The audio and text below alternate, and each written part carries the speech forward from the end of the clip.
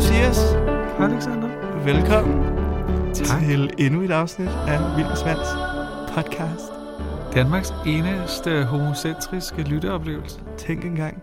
Her Det sidder er vi igen. vidunderligt, at vi kan blive ved. Det er jo en utømmelig kilde til samtaleemner i vores liv, Ja. må man sige.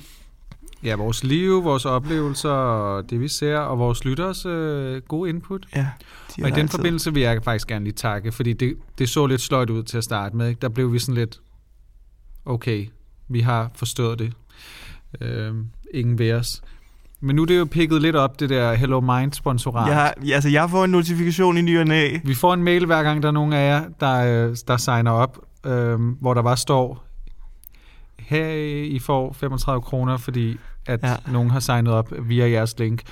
Og det bliver vi rigtig glade for. Altså jeg bliver sådan, det er som om, det er det vildeste like, du kan få pt. Helt vildt. En 35 kroners like. Ja, præcis. Nej, det er da en god chat. Absolut. Vi begynder jo stille og roligt at kunne samle sammen til en lille middag. Ja, vi skal da ud og spise. Vi skal have en afskedsmiddag. Afsked? Ja, inden jeg rejser. Nå, jeg er ikke med podcasten, nej, selvfølgelig. Den bliver jo ved for evigt. Ja. Men vi vil bare lige sige tak til jer, der er støttet op. Og selvfølgelig helt fint dem, der ikke synes, det lige er noget for dem. Men hvis man gerne vil støtte podcasten, og gerne lige vil se, hvad det der Hello Mind er, og hvordan det kan hjælpe en i forskellige parametre af livet, så kan man lige tjekke det link, der stadigvæk ligger i denne beskrivelse af dagens afsnit. Og dagens afsnit synes jeg, vi skal hoppe direkte ud i, fordi vi ved, det bliver a long one. It's a long trip. To Tipperary. Altså, vi ser meget tv. Det er mit liv jo, faktisk. Det er både mit arbejdsliv og mit fritidsliv. Det er rigtigt, ja. Det er tv. Så det smelter sammen. Kan du overhovedet kontrollere det? Det tror jeg nærmest ikke. Det er en glidebane. Ja. Men ja, vi skal jo snakke om tv, om LGBT plus repræsentation. LGBT-TV, som jeg ynder at kalde det. Vi havde jo et segment i starten, som du fandt på, der hed LGBT-avisen. Ja, altså, vi brugte det aldrig. Men det var fedt, og jeg savner det nogle gange, så kommer jeg til at tænke på det. Jeg tænkte bare meget i starten, at det ville være fedt med sådan nogle meget sådan skarpe greb. Men det forsvandt stille. Ja, så blev det bare en lang pløre, hvor vi bare snakker røven ud af bukserne. Men grund til, at vi tænkte, at tv lige var en god ting at gensnakke. Vi har jo haft et repræsentationsafsnit long way back i starten, som også er rigtig godt. Men det er jo, at jeg synes bare lige, der pt. Er meget queer tv. Og mange homoliv, blandt andet, fortalt på skærmen. Helt bestemt. Altså for eksempel både i Bagedysten og Nybyggerne på én gang. Lige nu har vi en masse forskellige dejlige homokarakterer på vores fladskærm. Ja, ægte mennesker jo. Ægte mennesker. Blandt andet. Altså i hvert fald lige i de her 2 programmer. Jeg har jo lige været i sommerhus med en masse venner fra verdensholdet, som jo er fra hele Danmark og sådan noget. Og det er altså bare samtaleemnerne. Ja. Det er Bagedysten og Nybyggerne. Men det er jo også det, der samler os. Det er simpelthen bare det, der samler. Og det er jo det, som jeg kalder for long runners. Som jo er de her formater, der har kørt for evigt, og som stille og roligt udvikler sig med tiden. Ja. Nogle gange. Til det bedre og til det dårligere, kan man sige, ikke? Og skal vi bare tage fat på dem til at starte med, fordi det er ligesom, det er dem, der virkelig, altså det er de her staples på Danmarks Radio og Vild med på dans TV2. for eksempel også, ikke? Vild med dans. Som er lidt noget andet, fordi det er mere sådan et show-underholdning, hvor at selvfølgelig er der nogle rigtige mennesker, der konkurrerer om et eller andet, om de er kendte eller ej, så er det jo sådan rigtige mennesker, kan man sige. Sjovt nok. Men hvor jeg synes, Nybyggerne og Bagedysten skiller sig lidt ud, er, at man tager noget sådan ekstremt hverdagsagtigt, måske endda lidt trivielt. Som du siger, er et bindingsværk gennem hele landet. Det er noget, alle gør, det er noget, alle forholder sig til, og det er nogle rigtig populære programmer. Og der tænker jeg bare, at der kan være en stor værdi i repræsentationens øje med at få nogle stærke homofortællinger og queer-fortællinger, at det ligesom bliver serveret sammen med søndagskagen, ikke? Eller lørdagskagen er det jo. Og det er jo noget af det aller stærkeste, synes jeg, det er, når det sniger sig nemlig ind i de her programmer, som alle elsker, alle kender. Pludselig er der en lille dejlig juvel af en LGBT plus historie, som gør, at man føler sig på en eller anden måde eller jeg føler mig i hvert fald sådan ekstra repræsenteret af det. Ja. Fordi jeg ved, at der er nogen, der tuner ind til de her programmer, som ikke vil sætte noget på, hvis der stod LGBT plus skrevet ud over det hele. Ja, præcis.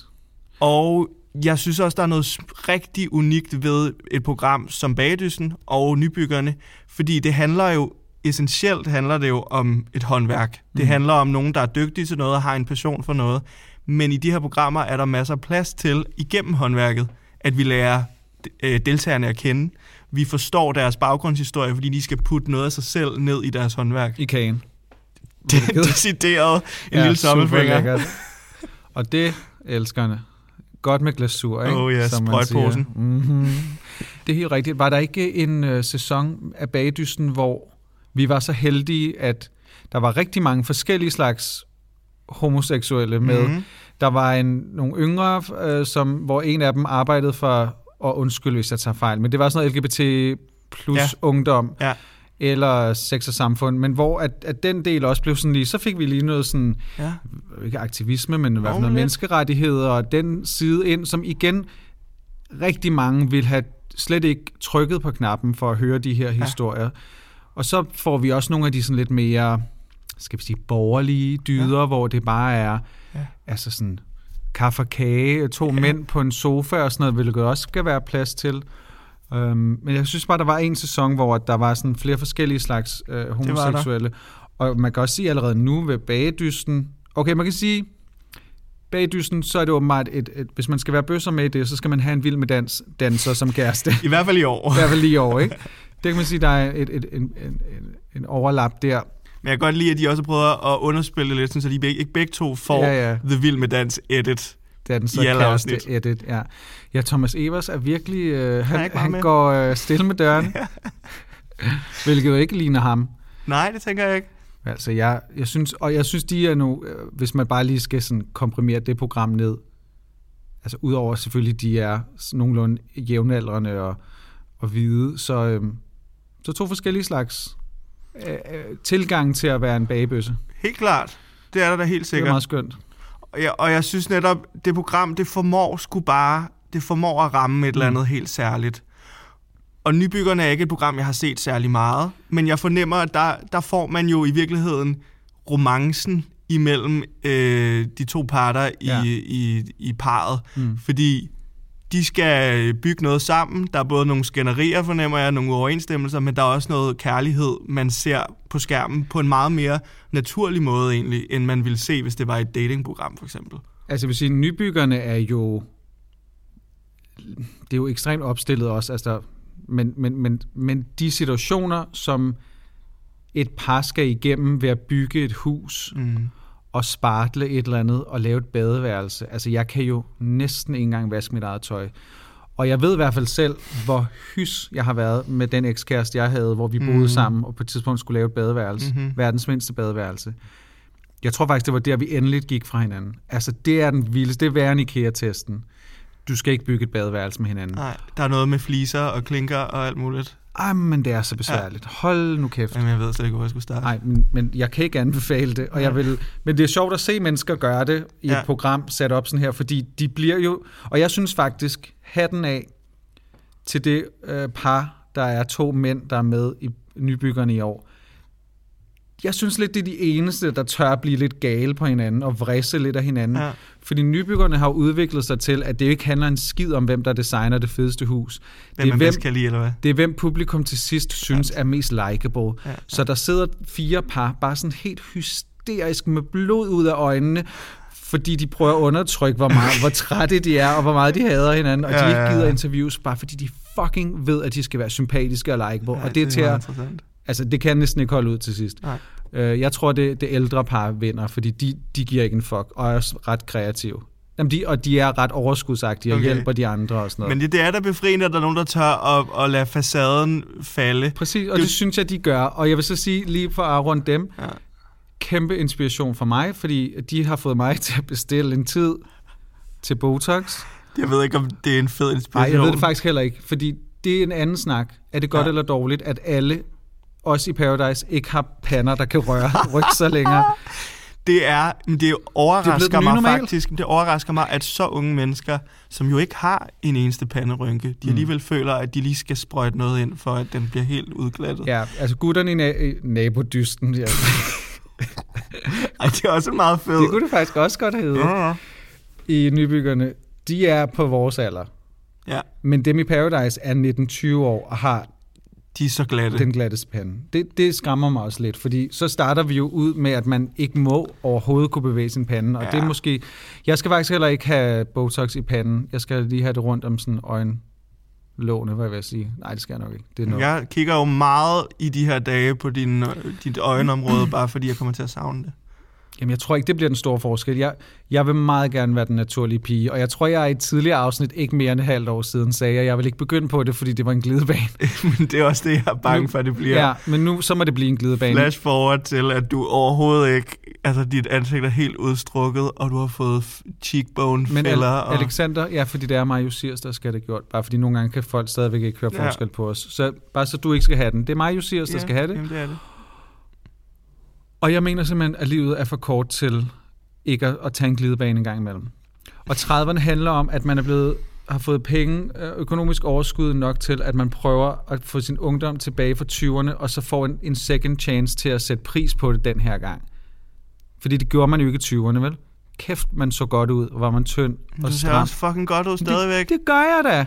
Men jeg kan da blive endnu... Altså sådan, jeg synes bare... Før det går helt ned ad bakke, så skal jeg bare lige peake igen. Altså, you do you. Tak. Jeg har jo fundet ud af, at jeg skal lade være med at preache overhovedet noget, fordi man skal gøre det, man har lyst til. Men jeg håber bare, at det bliver den ene gang. Ja. Og du bare lige sådan skal prøve det, og det ikke bliver... og så lige pludselig er der noget heroppe, der bliver tydeligere, fordi nu det her er jo glat. Hvad så, hvis man lige kunne blive ved og rette den her ting lidt? Jeg tænkte faktisk, at man kunne få noget Botox, sådan, så at mundvigerne bare sådan lige gik lidt opad, som de gjorde, da man var... Havde et evigt smil. Ja, helt falsk. Nå, det er jo ikke det, vi skal snakke om. Jeg vil give hatten af til drengene der i Nybyggerne, at jeg synes, de virker som det sådan mest faktisk oprigtige par. Og det er jo enormt relaterbart at se, hvis nogen skulle være i tvivl, og jeg tror snart ikke, der er flere i Danmark. Der er jo selvfølgelig nogle vanvidsmennesker, men de fleste ved jo godt, at bøsser, lesbiske, transkønnede lever, altså er mennesker, som har sådan nogle udfordringer og lever liv og også skal renovere badeværelser og sådan noget. Men det er nok bare stadigvæk det er en sindssygt god ting, at det stadigvæk bare bliver vist, fordi altså, det er jo den måde, vi laver fremskridt i verden, og man kan sige, dansk tv er ikke kendt for at lave noget specifikt særligt meget. Det kan vi også snakke om de er. Måske TV2 er begyndt faktisk at tage... Der er lidt flere koncepter på TV2, når man lige scanner streamingtjenester. Men ellers handler repræsentationen, som jeg har set på dansk tv, mest om, at der er nogle dygtige, modige mennesker, der melder sig til de her programmer. Præcis. Ja. Og god repræsentation for mig, har jeg også tænkt over, er når de her deltagere, de tør at være autentiske i rollen, og netop ikke som de andre par i Nybyggerne forcerer noget, eller fordi de gerne vil virke på en særlig måde, men tør at tage de der hverdagsdiskussioner og vise dem på skærmen, så i virkeligheden alle dem, der tør stille sig op, ligesom da vi også snakkede om Prince Charming, og alle de deltagere, der var med der, det er kæmpe kudos til dem, fordi det er, når man tør stille sig frem, så har det krævet så meget, at jeg tror også på en eller anden måde, at man også lidt ligeglad med, hvordan man så bliver fremstillet. Altså, så tror jeg, at LGBT plus personer er sådan, okay, nu er jeg her. Nu skal jeg fandme også vise den fulde sandhed. Ja. Tror jeg, der er en større tendens til, uden jeg ved det. Ja, det kan sagtens være. Men et andet kæmpestort program i Danmark er jo Paradise. Jeg er jo kæmpe Paradise freak, har set ekspert omtrent alle sæsoner, og jeg har holdt en lille pause på et tidspunkt, men så kunne jeg mærke, at jeg manglede noget i mit liv. Ja. Fordi selvom at det program er det mest heteronormative program... Ja, for det skulle jeg lige til at sige. Det er det. Og der er rigtig mange problematiske ting, eller det har der i hvert fald været, så er der... Det er reality, når det er fedest. Ja. Fordi det er så formateret et program, at de her mennesker, som kommer ind i det, de har ingen anden mulighed end bare at lade facaden falde. Fordi de bliver overrasket, de bliver taget i røven, som mange af dem siger, skyder sig selv i hånden og andre steder, som de også siger. Der er mange sprogblomster. Der er rigtig mange dejlige sprogblomster. Jeg har lige set, jeg ser den nye sæson, og det er altså no tea, no shade, men jeg er nødt til at have undertekster på. Fordi de er også bare en lille smule mumlende, mange af dem. Ja, men jeg tror også, det er fordi, de enten har tømmermænd eller er stive hele tiden. De er altid stive, føler jeg. De er altid røde under øjnene, når de bliver synket der, og det love it for dem. Men for mig er jeg lige nødt til at have en undertekst på. Ja. Og det synes jeg er fint. Det er dejligt. Men der er sket en udvikling det var det, i Paradise. Fordi kan der overhovedet ske den udvikling, når programformatet er så heteronormativt og sat op med dreng-pige? Det er jo spørgsmålet. Sidste sæson, der kastede de alle de her klassiske Paradise-ting lidt op i luften, og gav muligheden for, at folk kunne stå i same-sex couple flere gange i løbet af sæsonen, sådan så at det ikke var så dreng-pige-orienteret. Men der er stadig noget grundlæggende i formatet, som har svært ved at nå derhen. Ja. Så jeg tror lige, at det kræver et par sæsoner, før at Paradise er revolutioneret og er blevet så progressivt, som man kan mærke, det gerne vil være. Ja, det vil det gerne, ikke? Der er for eksempel Miss Paradise og Mr. Paradise, som er den her skønhedskonkurrence, hvor de skal vurdere hinanden. Ja. Den er blevet til Paradise personlighed. Så det handler mere om det indre. Det handler mere om, hvem der tør at være sig selv, end det handler om, hvem der er den lækreste af. Ja. Dude. Ej, jeg var ved at dø, da ham der Patrick, han begyndte at græde over, han synes, han var grim. Helt frygteligt. Og jeg synes oprigtigt talt, at han er den sødeste og frækkeste og flotteste af dem alle sammen. Fordi han netop giver vildt meget af sig selv. Ja. Og altså, jeg ved ikke, om vi vil have de dybeste samtaler, eller så særlig meget til fælles nødvendigvis. Men det er ham, jeg kan mærke som den eneste fyr. Og det gør, ja, og bare, det gør, ja. Ej, ham kan jeg godt lide. Ja, jamen enig. Jamen, jeg har jo ikke set det siden af Magie-sæsonen. Jeg er så stolt af, at du begyndte at se det. Men det er også på grund af Emil Olsen, og jeg tænkte netop, at de måske faktisk havde taget nogen, og du havde fortalt lidt om det her med, at der var nogle veje, der viste mod en lidt mere progressiv tv-format, ikke? Og det tror jeg 100% at valget med de her nye værter, som er Emil Olsen og Olivia Salo, i stedet for Rikke Jørgensen. Som også skøn pige. Helt skøn. Jeg tror, det her valg, det viser ligesom, vi vil gerne noget andet med Paradise nu. Og jeg har hørt en lille fuld synge om, at de kommende sæsoner, der vil de gerne have endnu mere diversitet i castet. Fordi det har også været noget af det, jeg har manglet en lille bit smule, at det ligesom bliver backet op af et cast, der så også kan lidt flere forskellige ting. Hvor man kan sige, at i år er der så en transkønnet for, jeg tror, det næsten er første gang. Der har vist været en før. Der er en transkønnet kvinde med, som jeg husker som om, at det blev snakket om, at hun fik ikke det bedste edit. Nej, det blev meget hele tiden i talesat og joke. Ja. Hvor at det er meget tydeligt, at transmanden, der er med i år, er faldet sindssygt godt ind. Mange af os vil gerne passe ind, ikke? Så hvis du som transkønnet ligner, altså der er sådan en passable, lidt ligesom at vi, fordi vi ikke er særlig queer eller feminine, når vi går på gaden, så oplever vi måske ikke det samme som nogle af vores søstre, var jeg ved at sige, som er visuelt i øjenfaldende og har en mere sådan personlig stil, ikke? Vi blænder bare fucking ind, ikke? Og derfor tænker jeg også, der kan være sådan, vi skal jo også kunne rumme folk, der er trans, som ikke sådan, ligner normen på en 100. Mand eller en kvinde, ikke? 100.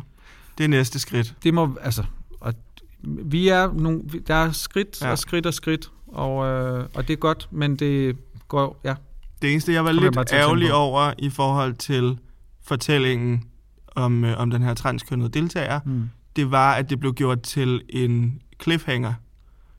Og det var fra et afsnit til et andet, så der gik en weekend, før det næste afsnit kom, hvor det blev sådan, hvad er det hemmeligheden er, hvor det kunne være federe, at det bare blev netop fortalt ud af det åbne, og ikke bare sådan en for sådan er det, når man bare ser det. Jeg har bare kunnet streame det, fordi jeg ikke lige har tjekket op, ikke? Så der føles det faktisk meget sådan afvæbnende, at det var bare sådan, det var. Ja. Og de to var vildt godt imod det. Ja. Der var et par sådan, nå, fedt, at han er åben, og jeg har ikke mødt en transkønnet. Og så er der en scene, hvor han viser den der, det der sådan vedhæng, han har i bukserne og sådan noget, til Patrick og en af pigerne. som også er sådan ret sobert, og på hans præmisser føler jeg i hvert fald sådan, at han vil dele noget, som er vigtigt for, og ikke dem, der snager i hans liv og personlige genitalier og hvad det er og sådan noget. Så ja, det kan jeg godt se, at men altså, der er mange ting, der er cliffhanger i det er der jo. Ja. Det er jo tv stadigvæk, ikke? Jo.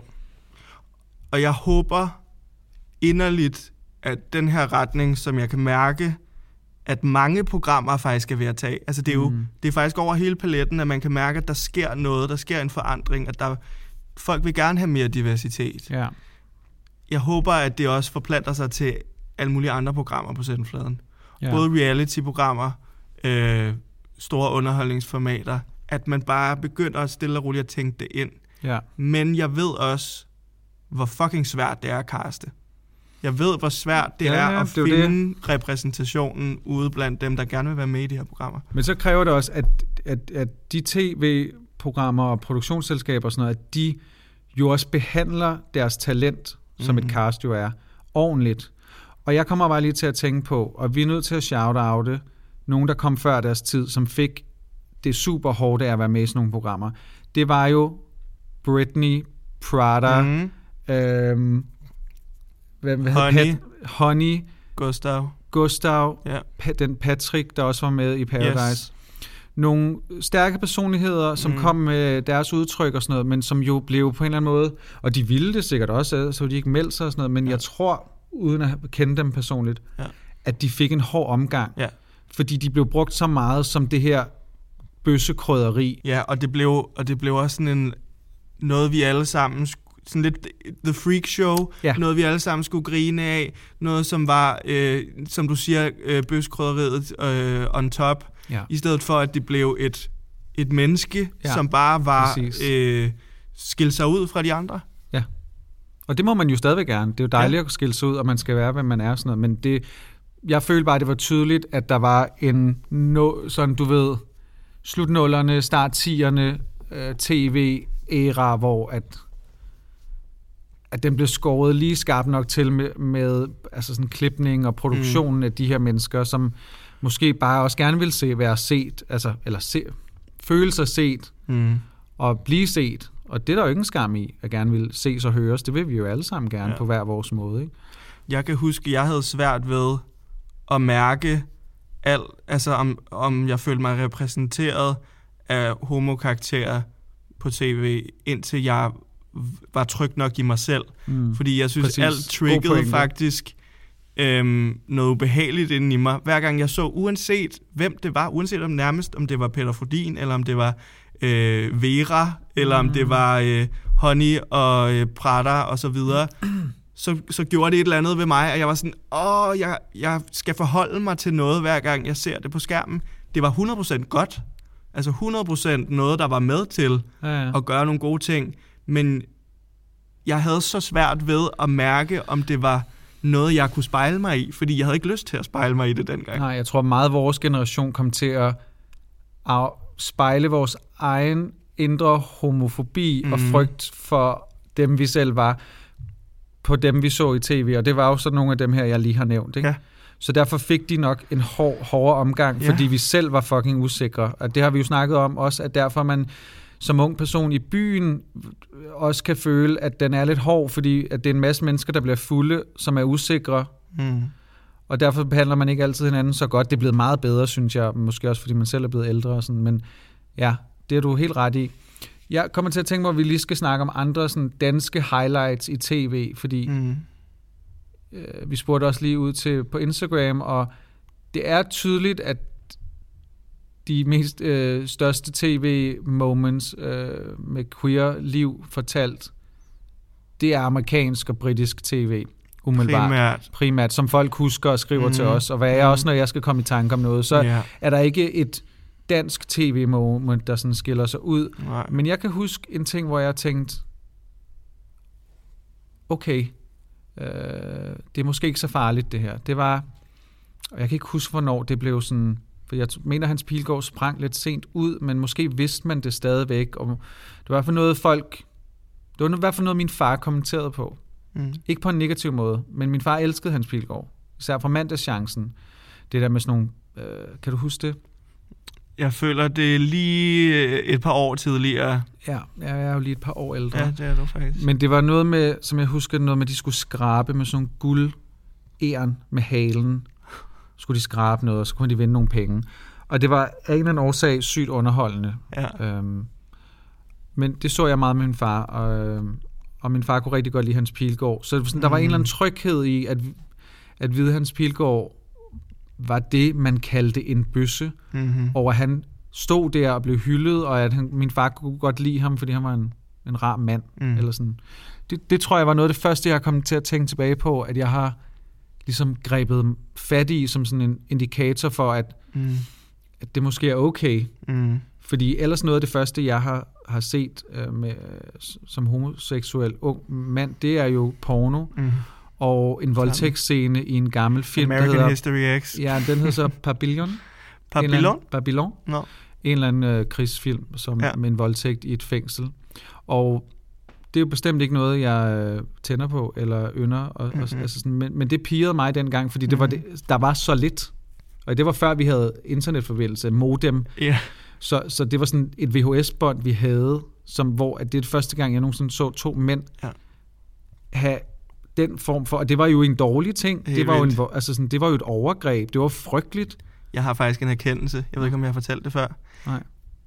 Jeg fandt en side, der hed cinemail.com. Ja, den kan jeg godt huske. Kan du godt?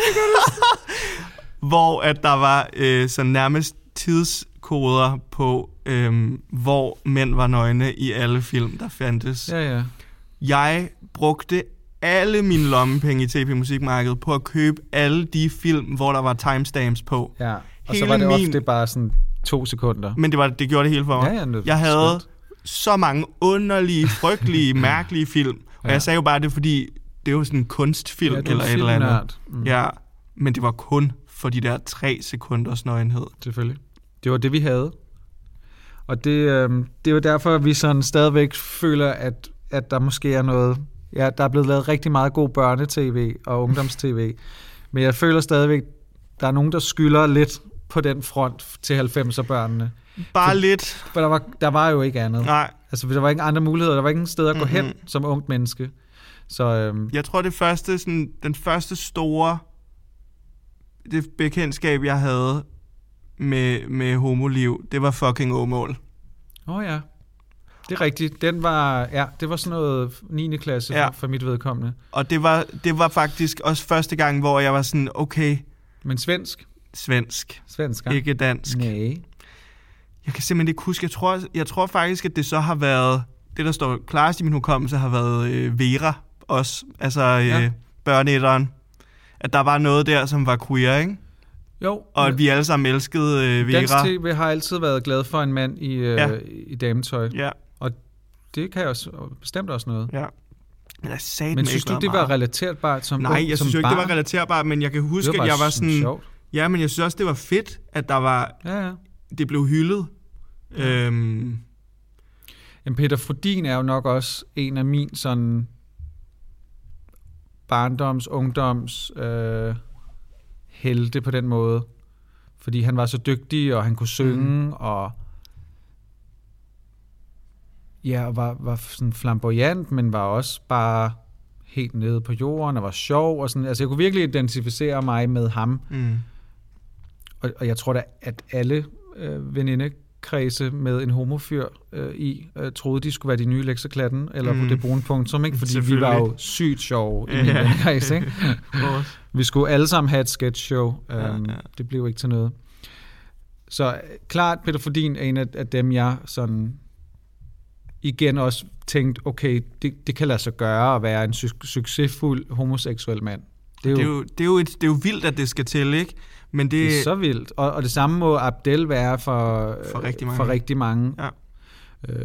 Han er jo lidt senere kommet ind i vores liv, ikke? Så sådan, men der var, altså sådan, han er jo også en kæmpe vigtig rolle for rigtig mange, og har brugt sin minoritetsbaggrunde ekstremt produktivt og aktivt, og på en god måde, synes jeg, fordi han har ikke været bange for at dele ud af sig selv. Og det er jo bare det, vi har brug for. Vi har brug for de der personer, ikke? Ja, dem som netop bare tør og bare sætte nogle ord på det. Det er fordi, det der med at holde tingene i privaten, og ikke skulle snakke om sin seksualitet, fordi man så har et eller andet prominent job.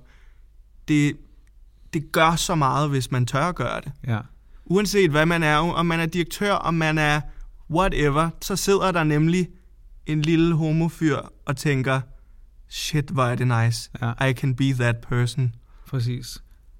Og igen, ikke fordi man skal føje sig for fucking udskamning og hvad majoriteten synes og sådan noget. Jeg tror stadig på, at jeg har en teori, der holder lidt stik i, at hvis det ikke hed seksualitet, så var der i hvert fald nogen ned fra den nedre del af IQ-målingen, der vil måske have nemmere ved at forstå, at vi jo ikke praler med vores sexliv, når vi fortæller, hvem vi er. Eller sådan skal fortælle en masse slibrige detaljer omkring, hvordan vi får det ene og det andet op i anus og sådan noget. Seksualitet er jo den, altså sådan, det er jo en kæmpe stor del. Altså, jeg kan ikke forestille mig en større del af mit liv end min seksualitet. Fordi det er, dem jeg har sex med, men det er også dem, jeg elsker med, det er dem, jeg dater med, det er dem, jeg tænker på, det er dem, jeg drømmer om, det er dem, jeg... altså sådan, det er jo 99% af det, alle mennesker går og tænker på. Ja. Så hvis jeg ikke må have lov til at dele det, eller hvis de historier ikke bliver fortalt på tv af rigtige mennesker eller fiktive personer i dramaserier for eksempel, altså, så kommer vi jo ingen vegne. Altså stagnerer vi jo som progressivt samfund, hvis det ikke skal være på lige vilkår, vi alle sammen må fortælle om vores liv. Og der er seksualitet jo bare en af de den største markører overhovedet. Men det har ikke en skid med sex at gøre nødvendigvis. Nej, det er en ekstra, det er et add-on til det i virkeligheden. Så jeg tror bare stadig på, at det er for nogen, sådan, så tror man, at seksualitet handler om, at vi skal sådan, fuck det. Men hvis vi skal snakke om, det ikke behøver at være inden for Danmarks grænser. Ja, men så vil jeg sindssygt gerne have en breaker. Jamen det skal vi da have. Skal vi ikke lige tage det? Det skal vi da have. Den kommer her. Det er dejligt. I took an oath in front of God and my mother. I'm here, I'm queer. Get used to it. Ja, men jeg synes, du har helt ret, Alexander. Vi skal uden for Danmarks grænser, fordi at der er ikke så møg.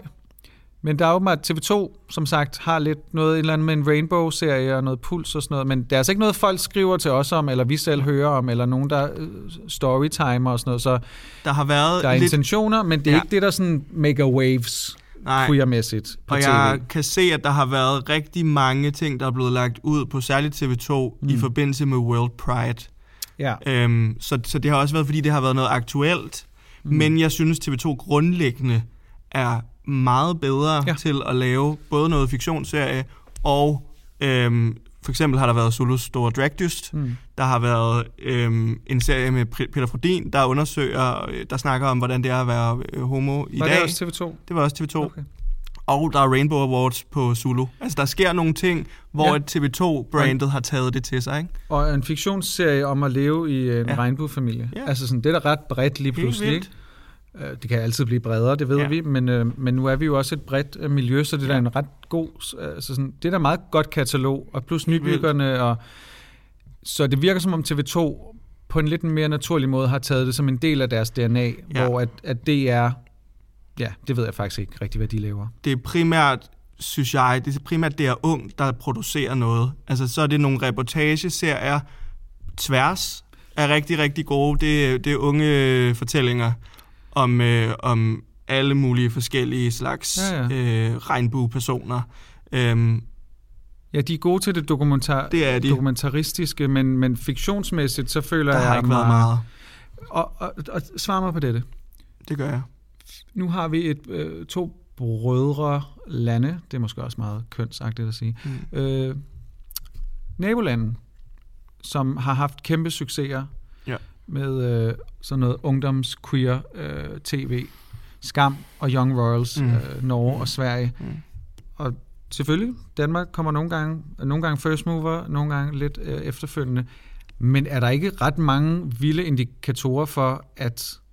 Eller er det fordi, vi er en boble, at det kun er stort der, men Skam blev jo stort ud over det hele, ikke? Det var jo ikke kun queer. Lydmuren. Ja. Altså, der skete... Skam havde alt det, som alle gerne vil prøve at lave. Præcis. Og der var rigtig mange forsøg på det. Prøvede det at lave noget?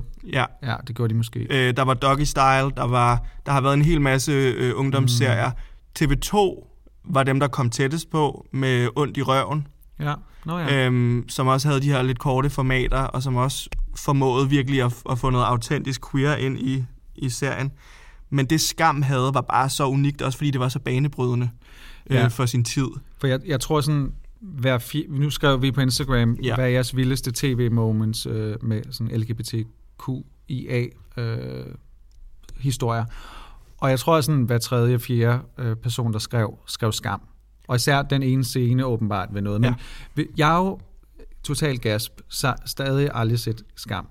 Og det skammer jeg mig over. I kæmpe skam herfra. Så vil du uden at spoil for meget, for jeg tænker, jeg vil gerne se det, og der kan være nogen derude, der stadigvæk heller ikke har fået det set. Yes. Hvad var det?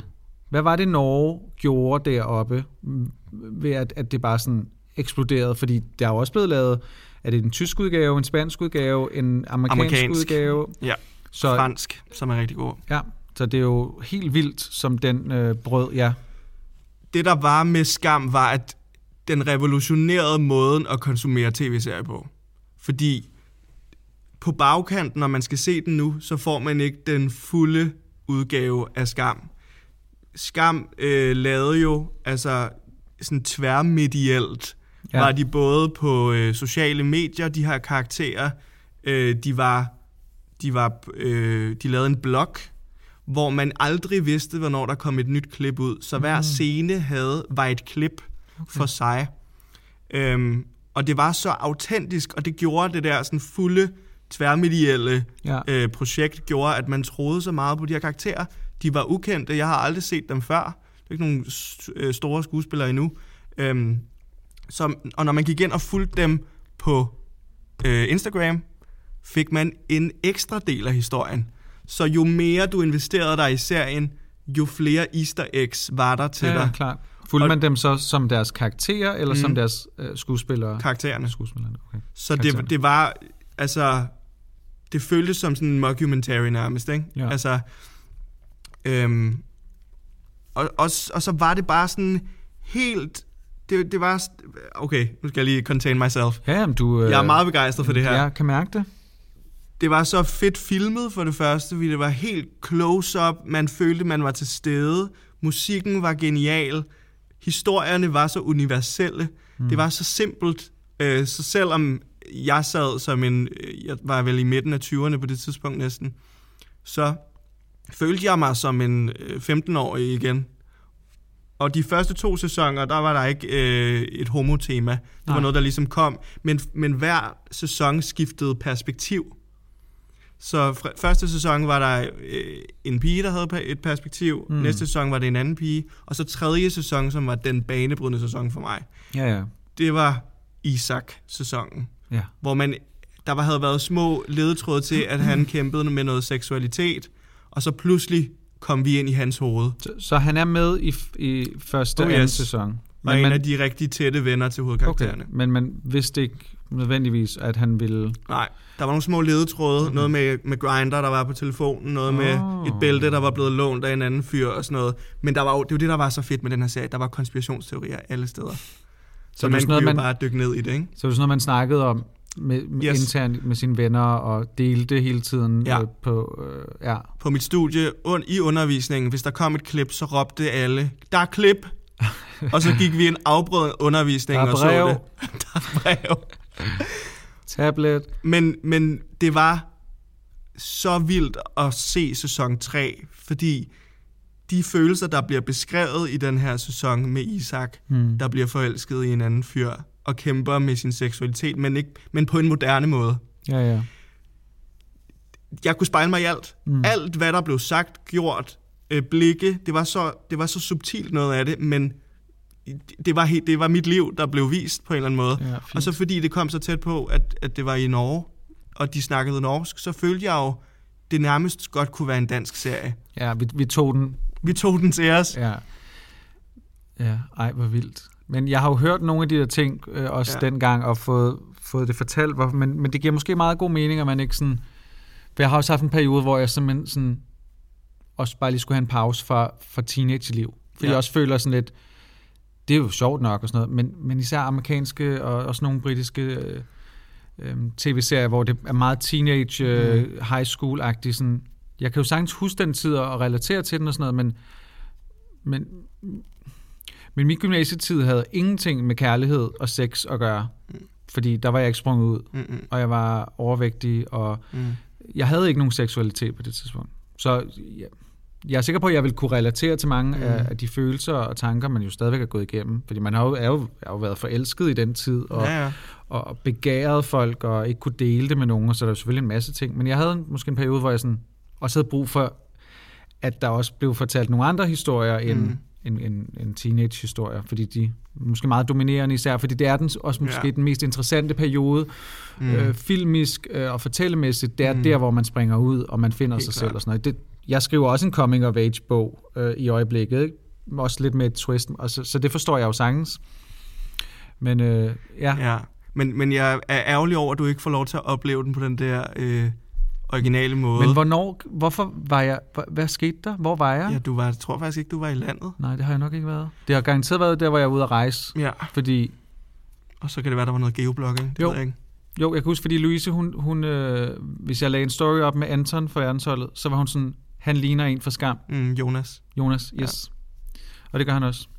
Så det må have været, mens vi rejste der. Ja. Men det fede var jo, at når Isak ikke fik en sms tilbage af sit crush, så sad man jo bare og ventede på et nyt klip. Og så var jeg sådan, hvorfor skriver han ikke til mig? Ja. Men altså, det gjorde ondt i maven. Og når der så kom et nyt klip, så var det en forløsning. Så det var det, der var, altså det var næsten udmattende at se den serie for mig. Det lyder lidt hårdt. Jeg følte, at jeg gennemgik alle sådan stadier i en forelskelse, i sådan en ungdomsnyforelskelse. Ja, fedt. Så det var ret banebrydende for mig. Det er klart også et af de tv-øjeblikke, som har påvirket mig allermest. Ja, forståeligt. Altså det lyder helt vildt. Og jeg får det set til den kommende tid. Jeg kan mærke, at det her efterårsvejr bliver et rigtigt tv-binge.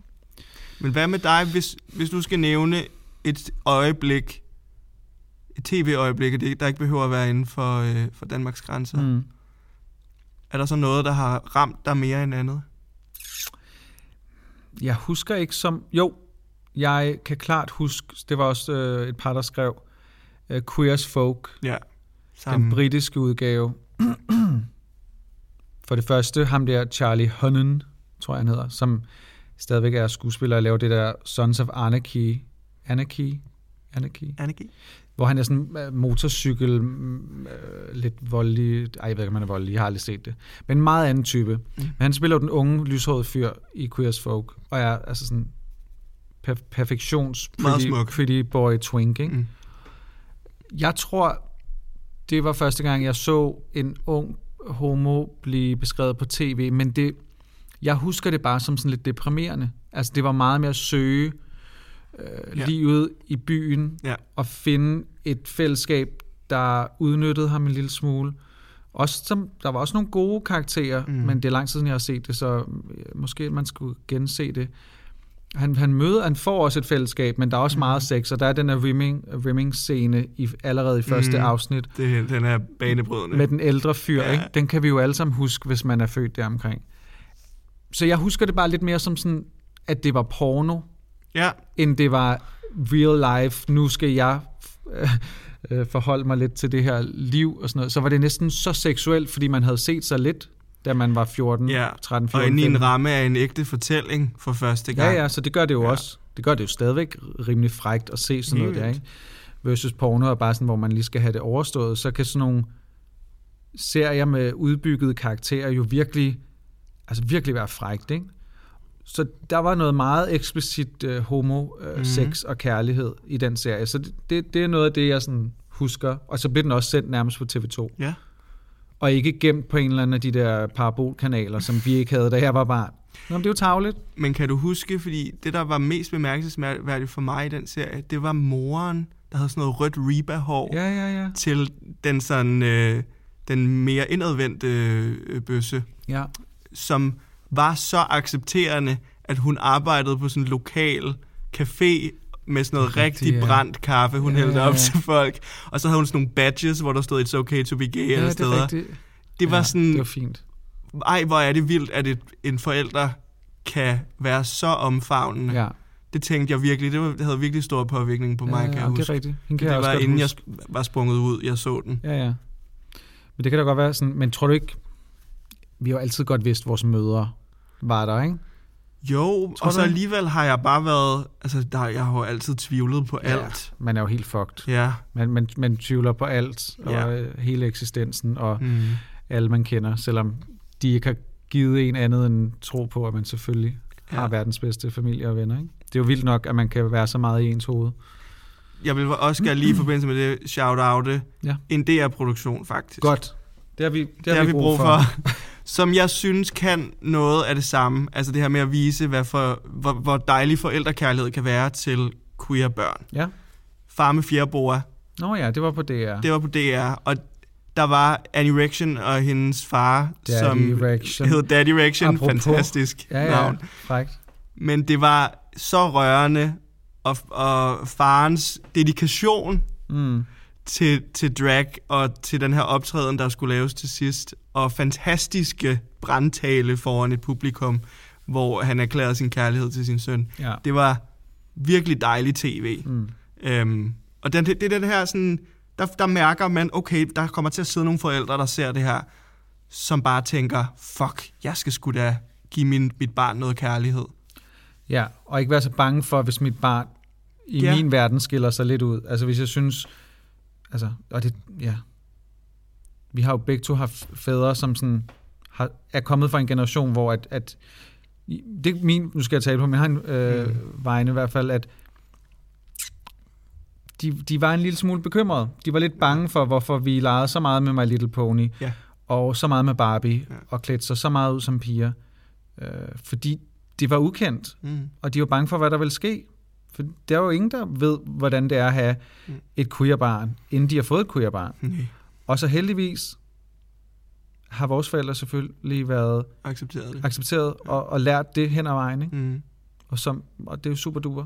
Men det er dejligt at kunne se nogen bane vejen for det, ikke? Jo. Fordi jeg tænker da også 100%, at hvis der er nogen, der så oplever at have et meget ungt queer-barn, som så ser, hvordan det kan takles, og hvordan man skal gå til det, at det bliver en meget nemmere opvækst, og en meget nemmere at lære, hvad man så skal gøre. Det er jo da helt ret. Altså, det er da også vigtigt, at forældregenerationen får repræsentation for, hvordan det er at være god.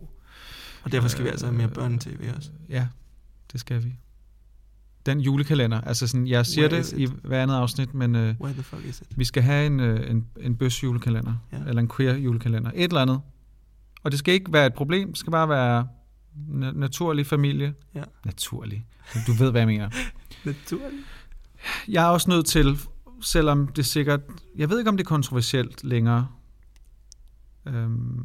men Will and Grace var klart også en kæmpe øjenåbner for mig, i at man kunne være succesfuld, og man kunne være sjov og fortabt, og man kunne være venner. Altså det der med, at man så sådan lidt apropos det, vi snakkede om i forrige afsnit med selvvalgt familie, så var de jo også en virkelig sådan fasttømret selvvalgt familie. Ja. Og der var jo helt vildt mange, når man ser det igen, så synes jeg faktisk stadigvæk meget af det er sindssygt sjovt. Sær Jack and Karen. Har du nogensinde set det? Ja. Jeg synes, det kørte på TV Danmark. Det er kæmpe TV Danmark-program. Nu har Viaplay fjernet det, men de havde alle sæsoner, og nu har de kun den sidste eller sådan noget. Så er det ikke så godt. Det er ikke så godt, men der kommer de tilbage i den nyere tid, hvor det er mere med sådan noget generation med, at de er jo blevet lidt ældre, ikke? Det gør vi jo alle sammen. Og så møder de sådan en anden kultur af en yngre generation af bøsser og sådan noget. Det kan være meget sjovt at se, hvordan de også er nødt til at udvikle sig. Og for mig, selvom at der er rigtig mange bøsse-klichéer i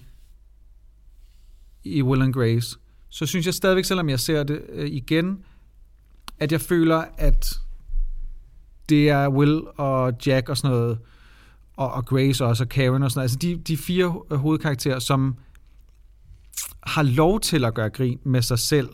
Okay, så det er selvironi. Der er meget mere selvironi, men hvor i Friends føler jeg, at hver gang der bliver lavet nogle af de samme jokes faktisk, så bliver det ikke med et queer eller et homoseksuelt perspektiv, så det ender med at blive sådan lidt butt of the jokes, hvor man kommer til at træde lidt på, men hvor at Will og Grace var gode til sådan at gøre grin med hinanden, fordi de alle sammen var lidt, de var jo alle sammen nogle frygtelige mennesker faktisk. Og hvilket jeg også identificerer mig. Næsten mest Grace. Grace var forfærdelig, men jeg er jo Grace. Ja, yeah, lidt. Jeg er også lidt Jack. Jeg er meget lidt Will. Ja, det er det faktisk ikke. Og så er jeg selvfølgelig også Karen. Kæmpe Karen. Alle ville jo gerne være Karen. Det var sådan... Indtil Karen blev et navn, man ikke ville have. Nå gud ja. Det er ikke så heldigt, nej. Men det synes jeg i hvert fald, altså at se en serie, hvor at det var jo også noget NBC, altså og sådan noget med 20 millioner, der så den. Ja. Det var ikke bare et eller andet niche-tv-projekt eller et eller andet. Det var en kæmpe succes, ikke? Så at der det er en god pointe faktisk, det der med, at mange andre serier, der har det været folk, der har joket med om homoseksuelle, hvor der ikke har været en homoseksuel til stede, og så har det været sådan, de er også nogle underlige nogen, dem der, og du er da ikke homo, er du kysser du en fyr, da du var stiv? Chandler, alt det der. Hvor i det rigtige Will og Grace, der er det sådan, hey, vi kan godt, fordi vi har etableret et rum sammen, hvor vi bare er lidt selvironiske og tager pis på os selv. Og Grace og Karen må også godt, fordi de også er på en eller anden måde queer. På en eller anden måde, og i hvert fald allieret, og i hvert fald HAG's, hvis man stadig må bruge det udtryk. Yes. Så de er jo bedste venner, så selvfølgelig må man godt, den prikker man jo også selv til hinanden, når man har den relation, lige meget hvilken seksualitet, der er imellem bedste venner, så driller man jo hinanden. Og det synes jeg, de formåede. Ja. Jeg så lige sådan en timeline over amerikansk tv, for det er jo meget der, det har været, ikke? Det startede sådan i 70'erne med nogle karakterer og sådan noget. Der var selvfølgelig, i 80'erne var der nogen, der døde af AIDS, men der var også noget med et par, der var gået fra hinanden i en serie, hvor at manden så var sprunget ud, og de skulle raise et barn. Jeg tror nærmest, det var sådan Billy Crystal, eller sådan noget, en stor stjerne også. Til start 90'erne, hvor at kæmpe shout-out, fordi jeg tror, han er det smukkeste menneske, nærmest stadigvæk i dag. Ryan Phillippe. Siger du Philip? Yes. Philip P. Han er i Cruel Intentions, der hvor han smider håndklædet. Jeg kan ikke. Jeg har gokket den så meget. Jeg har revet den lille bandit. Og det gode er med dem er, at fordi han er i 40'erne nu, ikke? Så vi kan tillade os altså sådan, at synes, han var lækker fra altid, fordi han er stadigvæk lækker, nu hvor han er i vores alder lidt ældre, og han er stadig flot. Han er stadig mega flot. Lidt ligesom Matt Damon. Så det er som om, at de aldrig rigtig bliver grimme. Eller det gør man jo ikke nødvendigvis, for jeg er virkelig gammel, men de beholdt deres ungdomlige sex appeal. Nå, men han var faktisk den første udsprungne teenage. Okay, det er mange listede som om sådan. Men han var i 91 var han i sådan en soap opera, hvor han spillede den første udsprungne bøssekarakter på amerikansk tv. Det har jeg ikke set. Nej, jeg har heller ikke set programmet, men det slog mig bare lige sådan, hold da op. Ja. Og det var der, hvor man tænkte, at hvis man overhovedet associerede sig noget med homoseksualitet i 90'erne, så fik du aldrig en karriere bagefter, ikke? Nej. Det er han da i hvert fald et bevis for, at man... Vildt. Det vil jeg gerne se. Ja, også mig.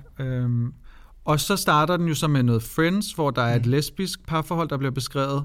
Kæmpe butt of the jokes hele tiden. Ja. Men også Susan noget romance. Der er også noget romance, og Susan og... Carol får lov til også at være lidt, altså give lidt igen, ikke? Ja. Og der er et bryllup og sådan noget. Og så kommer Ellen. Inden Will and Grace kommer Ellen. Og inden hun blev en problematisk person, så var hun... Så banede hun vejen og har jo fortalt, at hun mistede jo... Hun mistede en masse på det. Hun var jo kendt, altså sådan stor i stand-up'en og sådan noget. Det var ikke uden konsekvenser, da hun sprang ud. Og så tog hun sin karriere tilbage med den der serie. I stedet for sådan ikke at undskylde og sige, så er jeg ikke lesbisk alligevel, eller skal nok lade være med at snakke om det, hvis I ikke brød jer om, at jeg var lesbisk. Så lavede hun en serie om det, ikke? Så det var meget sejt, trods alt. Og så kom Will and Grace i slutningen af 90'erne. Så der har været nogen, der har ledt vejen op til, at der lige pludselig var sådan, okay, vi skal have en serie, hvor at det er altså sådan en komedieserie i bedste sendetid, hvor det skal være, altså der skal være bøsser med her. Det er banebrydende. Ja, det føles banebrydende, men det burde det jo ikke gøre, men når man sådan lige tænker på alt det andet tv, der har været, ikke, så er det jo sådan heller ikke, fordi det har været... Ja. Men jeg tænkte faktisk, om vi så ikke lige skulle... Det er skide fedt med det tilbageblik der. Jamen, vi skal da frem i tiden. Vi skal også måske lige opridse, hvad er det så for nogle fede muligheder for repræsentation, man kan finde ude i tv-medielandskabet i dag. Netflix, HBO primært. Fordi der er fandme meget at komme efter. Og det er jo helt anderledes end Will and Grace. Og sådan det noget. Det nemlig. Og måske også derfor, Will and Grace kun fik 2-3 ekstra sæsoner, da de lavede et reboot her for nyligt. Ikke? Jo. Også den der latterdåse, jeg kan det ikke. Nej, den er svær. Det er så svært. Men altså... Det første, jeg tænkte på, det var den der Generation på HBO, som en meget moderne queer-serie. Og det interessante ved Generation er, at hovedkarakteren har nogle helt andre egenskaber og karakteristika og udfordringer, end hvad man har set hidtil. Fordi det er en meget selvsikker queer fyr, som ikke skal kæmpe for at stå ved sig selv. Det er han rigtig god til, men der er måske nogle andre udfordringer i forhold til at ikke lade ting gå ud over sine omgivelser, og bare være et ordentligt menneske i virkeligheden. Ja. Altså fordi han er ret usympatisk på mange områder. Og der havde jeg havde svært ved at identificere mig med den her hovedkarakter, indtil der kom en lidt ældre homo ind i billedet, som fortalte om sine struggles, og der var jeg sådan, det var der, jeg var. Det var dig, der var den ældre. Det var mig, der var den ældre. Og et eller andet sted var jeg var både sådan, hvor trist, men samtidig var jeg også så glad for, at vi får en ny vinkel på homolivet. At jeg ikke skal kunne identificere mig 100% med de struggles, som den her hovedkarakter gennemgår. Jeg skal bare lade mig rive med, og lade mig og lære af det et eller andet sted, ikke? Og vel omvendt kan vi jo stadig godt lære hinanden, ikke? Ja. Sex Education, har du set den? Jeg har set de første sæson. Altså kæmpe vild repræsentation også, og noget sexundervisning, som man burde have haft andre steder også. Men er det sådan nogle serier, som andre end os og vores lyttere synes er irriterende? Altså er det sådan noget, man i sådan borgerlige medier vil være sådan, holdt op, hvor er det meget, altså sådan, altså er det for meget, altså sådan, det er ikke repræsentativt, men er det egentlig ikke meget repræsentativt for sådan det britiske samfund, for eksempel? Altså, meget, tror jeg. Det tænker jeg. Ja. Og det er jo... Det stusser slet ikke mig i øjnene, men der var i hvert fald nogen, der havde kommenteret et eller andet på, at Kastanjemanden på Netflix lige pludselig var sådan, at det virkede som om, fordi det var en Netflix-serie på en dansk Netflix-serie, så skulle den være meget mere divers, eller hvad? Divers, men jeg har ikke selv set den, så jeg ved ikke, om det passer. Det synes jeg ikke, den er så meget, egentlig. Jeg tænker heller ikke, der er nogen queer-karakterer, men måske mere ikke med umiddelbart. Etniske. Ja, og der er der masser af dem i Danmark. Der er masser af forskellige mennesker i Danmark. Jamen, det er bare sådan... Jeg kan heller ikke forstå, hvorfor... Men jeg kunne bare godt forestille mig, at der er et segment, som tænker sådan, hvad skal vi bruge alt... Altså, hvorfor skal det være... Hver gang vi skal lave en tv-serie, så skal der være en af det her, hvor at... Det lægger jeg bare slet ikke efterhånden mærke til på den gode måde. Det synes jeg bare er sådan en naturlig del af at se noget. Det er, at mennesker ser forskellige ud og har forskellige liv, og ellers bliver det fucking røvsygt. Og det fede ved Generation, det er jo også, det er et generationsportræt. Ja. Og derfor, der er meget få karakterer, hvor seksualiteten er super nem at aflæse. Så alle har lidt en flydende seksualitet på en eller anden måde, hvilket er ret unikt for den serie. Fedt. Så er der en serie som Looking. Har du set den? Du siger det, som om det er med et U, men det er vel med 2 ord. Looking. Luke Perry. Luke Stevens. Luke Stevens. Ja, Looking. Nej, jeg har heller ikke set den. Den minder mig lidt om Queer as Folk i en moderne udgave. San Francisco, ensemble, vennegruppe, noget med sex, noget med kærlighed, noget med arbejdsliv. Meget realistiske portrætter måske, Også rigtig fin. Den fik ikke så mange... Den fik 2 sæsoner? 3, tror jeg. Fik den 3?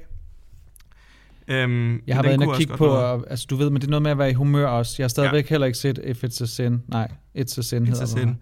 Og så prøvede jeg at se den der Who We Are, hedder den det? Ja, den er speciel, den skal man lige ind i. Jeg kunne rigtig godt lide universet et eller andet sted, men det gik simpelthen bare for langsomt. Ja. Så jeg røg lidt ud af den. Ja. Det er svært, når man er en double screener. Når ting går så langsomt. Jamen, så er du hurtigt på TikTok, og så fyrer du bare, så du sidder 2 timer på TikTok, og så er der kørt 2 afsnit afsted, og jeg kæmpede også lidt med at komme ind i den, men når man først er inde i den, så kan den noget særligt, som de andre serier ikke rigtig kan.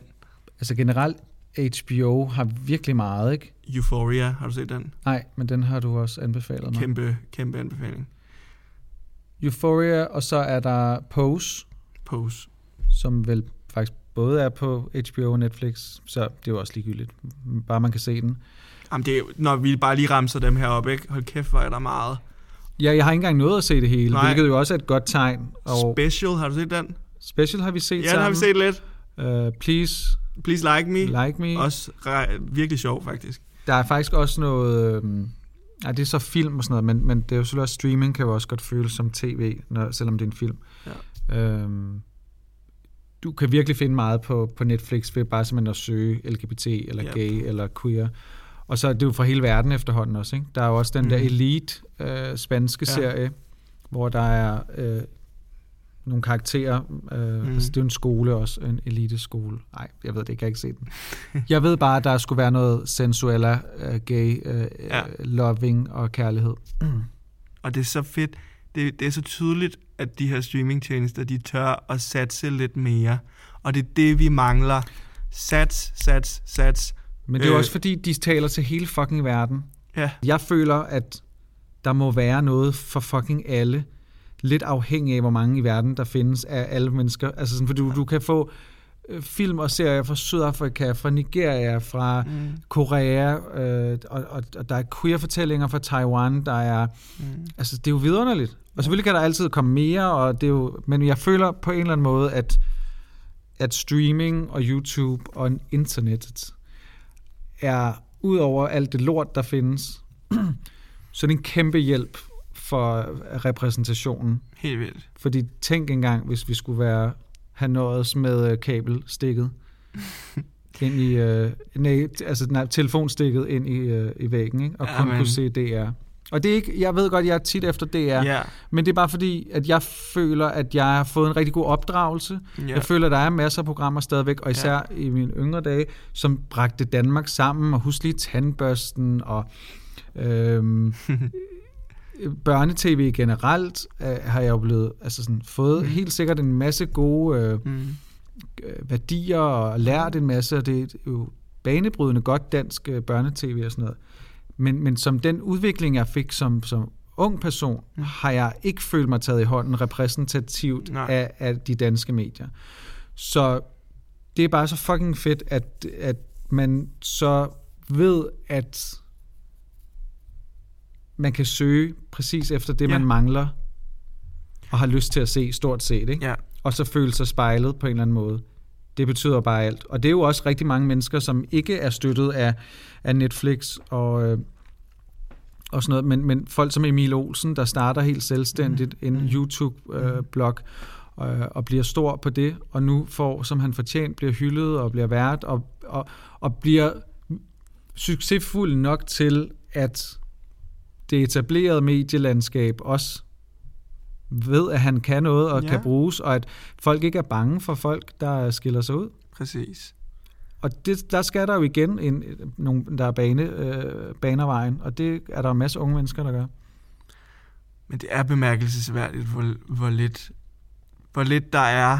Og jeg synes, der er mere på radiofladen. Altså, det er som om, at folk tør at satse en lille bit smule mere på lyd, fordi det er noget, der ligesom kan lægges ud, og folk kan streame på en anden måde. Men, men store tv-satsninger er lidt mangelfulde. Jeg må indrømme, jeg ved ikke, hvad det er, udover et par enkelte podcast, jeg lige kan komme i tanke om. Altså sådan fra nogen, der får licens og mediestøtte, så synes jeg synes godt nok, det er meget let. Det må jeg simpelthen indrømme. Men altså, sådan er det jo bare. TV2 laver jo også på Zulu Danish Rainbow Awards. Så skal du lige fortælle til dem, der ikke vidste det. Ja. Og så kan vi slutte af på et højdepunkt. Ja, det bliver godt nok helt vildt. Fordi Alexander, du... Mig. Ja, det er ikke os begge to. Nej, det er simpelthen mig den her gang. Ja, så du går solo? Jeg går solo med noget musik. Okay, det er fair nok. Kun. Men jeg skal simpelthen både optræde til Rainbow Awards i Cirkusbygningen, men jeg er fandme også blevet nomineret til en musikpris. Til Musikprisen? Musikprisen. Ja, det er jo ikke bare en. Til Rainbow Awards. Under navnet Someone. Ja, Something One. Ej, men jeg forstår det jo ikke. Og det er min første store liveoptræden, som jeg får lov til at afvikle det er det på vel, tv. På TV. Og jeg er ved at skide grøn gris, men jeg er også ved at sprænge af spændthed og glæde. Det er så spændende. Og jeg har jo drømt om at få sådan et popstjerne-øjeblik. Det har vi alle sammen. Hvor jeg kan få lov til at stå der med lyset, med outfittet, med det hele. Og jeg glæder mig så meget til at opleve det. Kan du, efter du har sunget din egen gode sang, kan du så synge In a Moment Like This med Kelly Clarkson? Fordi så lever du også lige mit moment ud. Ja, men det skal jeg nok lige se, om jeg kan få smidt ind. Altså, bare, jeg tror, jeg har et halvt minut mere. Ja. Så jeg kan måske godt lige lave der, en krølle. Modellerer der. Ja. Og så et eller andet, der, altså sådan, hvor du græder, og hvor det falder ned, og der er sådan konfetti. Og nogle trommer, der kommer ind måske, og vimpler. Det er ikke den sang. Nå, det var ikke den. Invincible? Nej, det er noget andet. Det var da hun vandt American Idol. Det er det moment, jeg altid har drømt om. Forstår. Som, det er da så fedt. Så det er rigtig fedt. Ind på zulurainbow.dk og stem på Alexander, hvis man har lyst. Vi lægger også vi lægger et link også her i beskrivelsen. Ja, det vil gøre mig meget, meget glad. Nej, du hedder Someone, du hedder ikke Alexander. Jeg hedder faktisk Someone, ja. Det er også meget fedt navn, fordi det er jo et play on words. Det er det. Du er Someone, men du er også med nogen som, men det staves med W, som om der er nogen, der vinder. Så måske er det et tegn på, at du vinder. Men det kan man da håbe på. Hvis someone won, wow. Jeg håber, it will be a moment. For mig ville det være, okay, det fedeste ville være, hvis det var Aqualene, som havde drukket lidt, der skulle præsentere dig og sige dit navn. Jeg håber så meget, at de bliver inviteret tilbage. Jamen, det håber jeg da også. Aqualene og Aquadiffen. I am what I am. Og så kommer de til at sige, og vinderen er Nomærk. Okay, det bliver meget internt nu. Ja, gense Rainbow Awards fra sidste år, så forstår. Altså, jeg har jo været rigtig mange gange på scenen med Lene, og jeg vil jeg faktisk også gerne genetablere mit gode forhold til. Må jeg komme med? Ja, selvfølgelig må du det. Men altså, hvis du vinder musikprisen, så er vi jo et halvt skridt, eller det ene ben inde i musikbranchen. Og inde i Aqua. Så tillykke med det, Alexander. Tak, og tak for en god snak. Ja, selv tak. Det var spændende. Ja, det elsker vi jo at snakke om det her. Ja, og vi kunne faktisk blive ved. Vi kunne have endevendt hvert et program, vi har snakket om i dag. Ja, det kan være, at vi gør det en anden gang.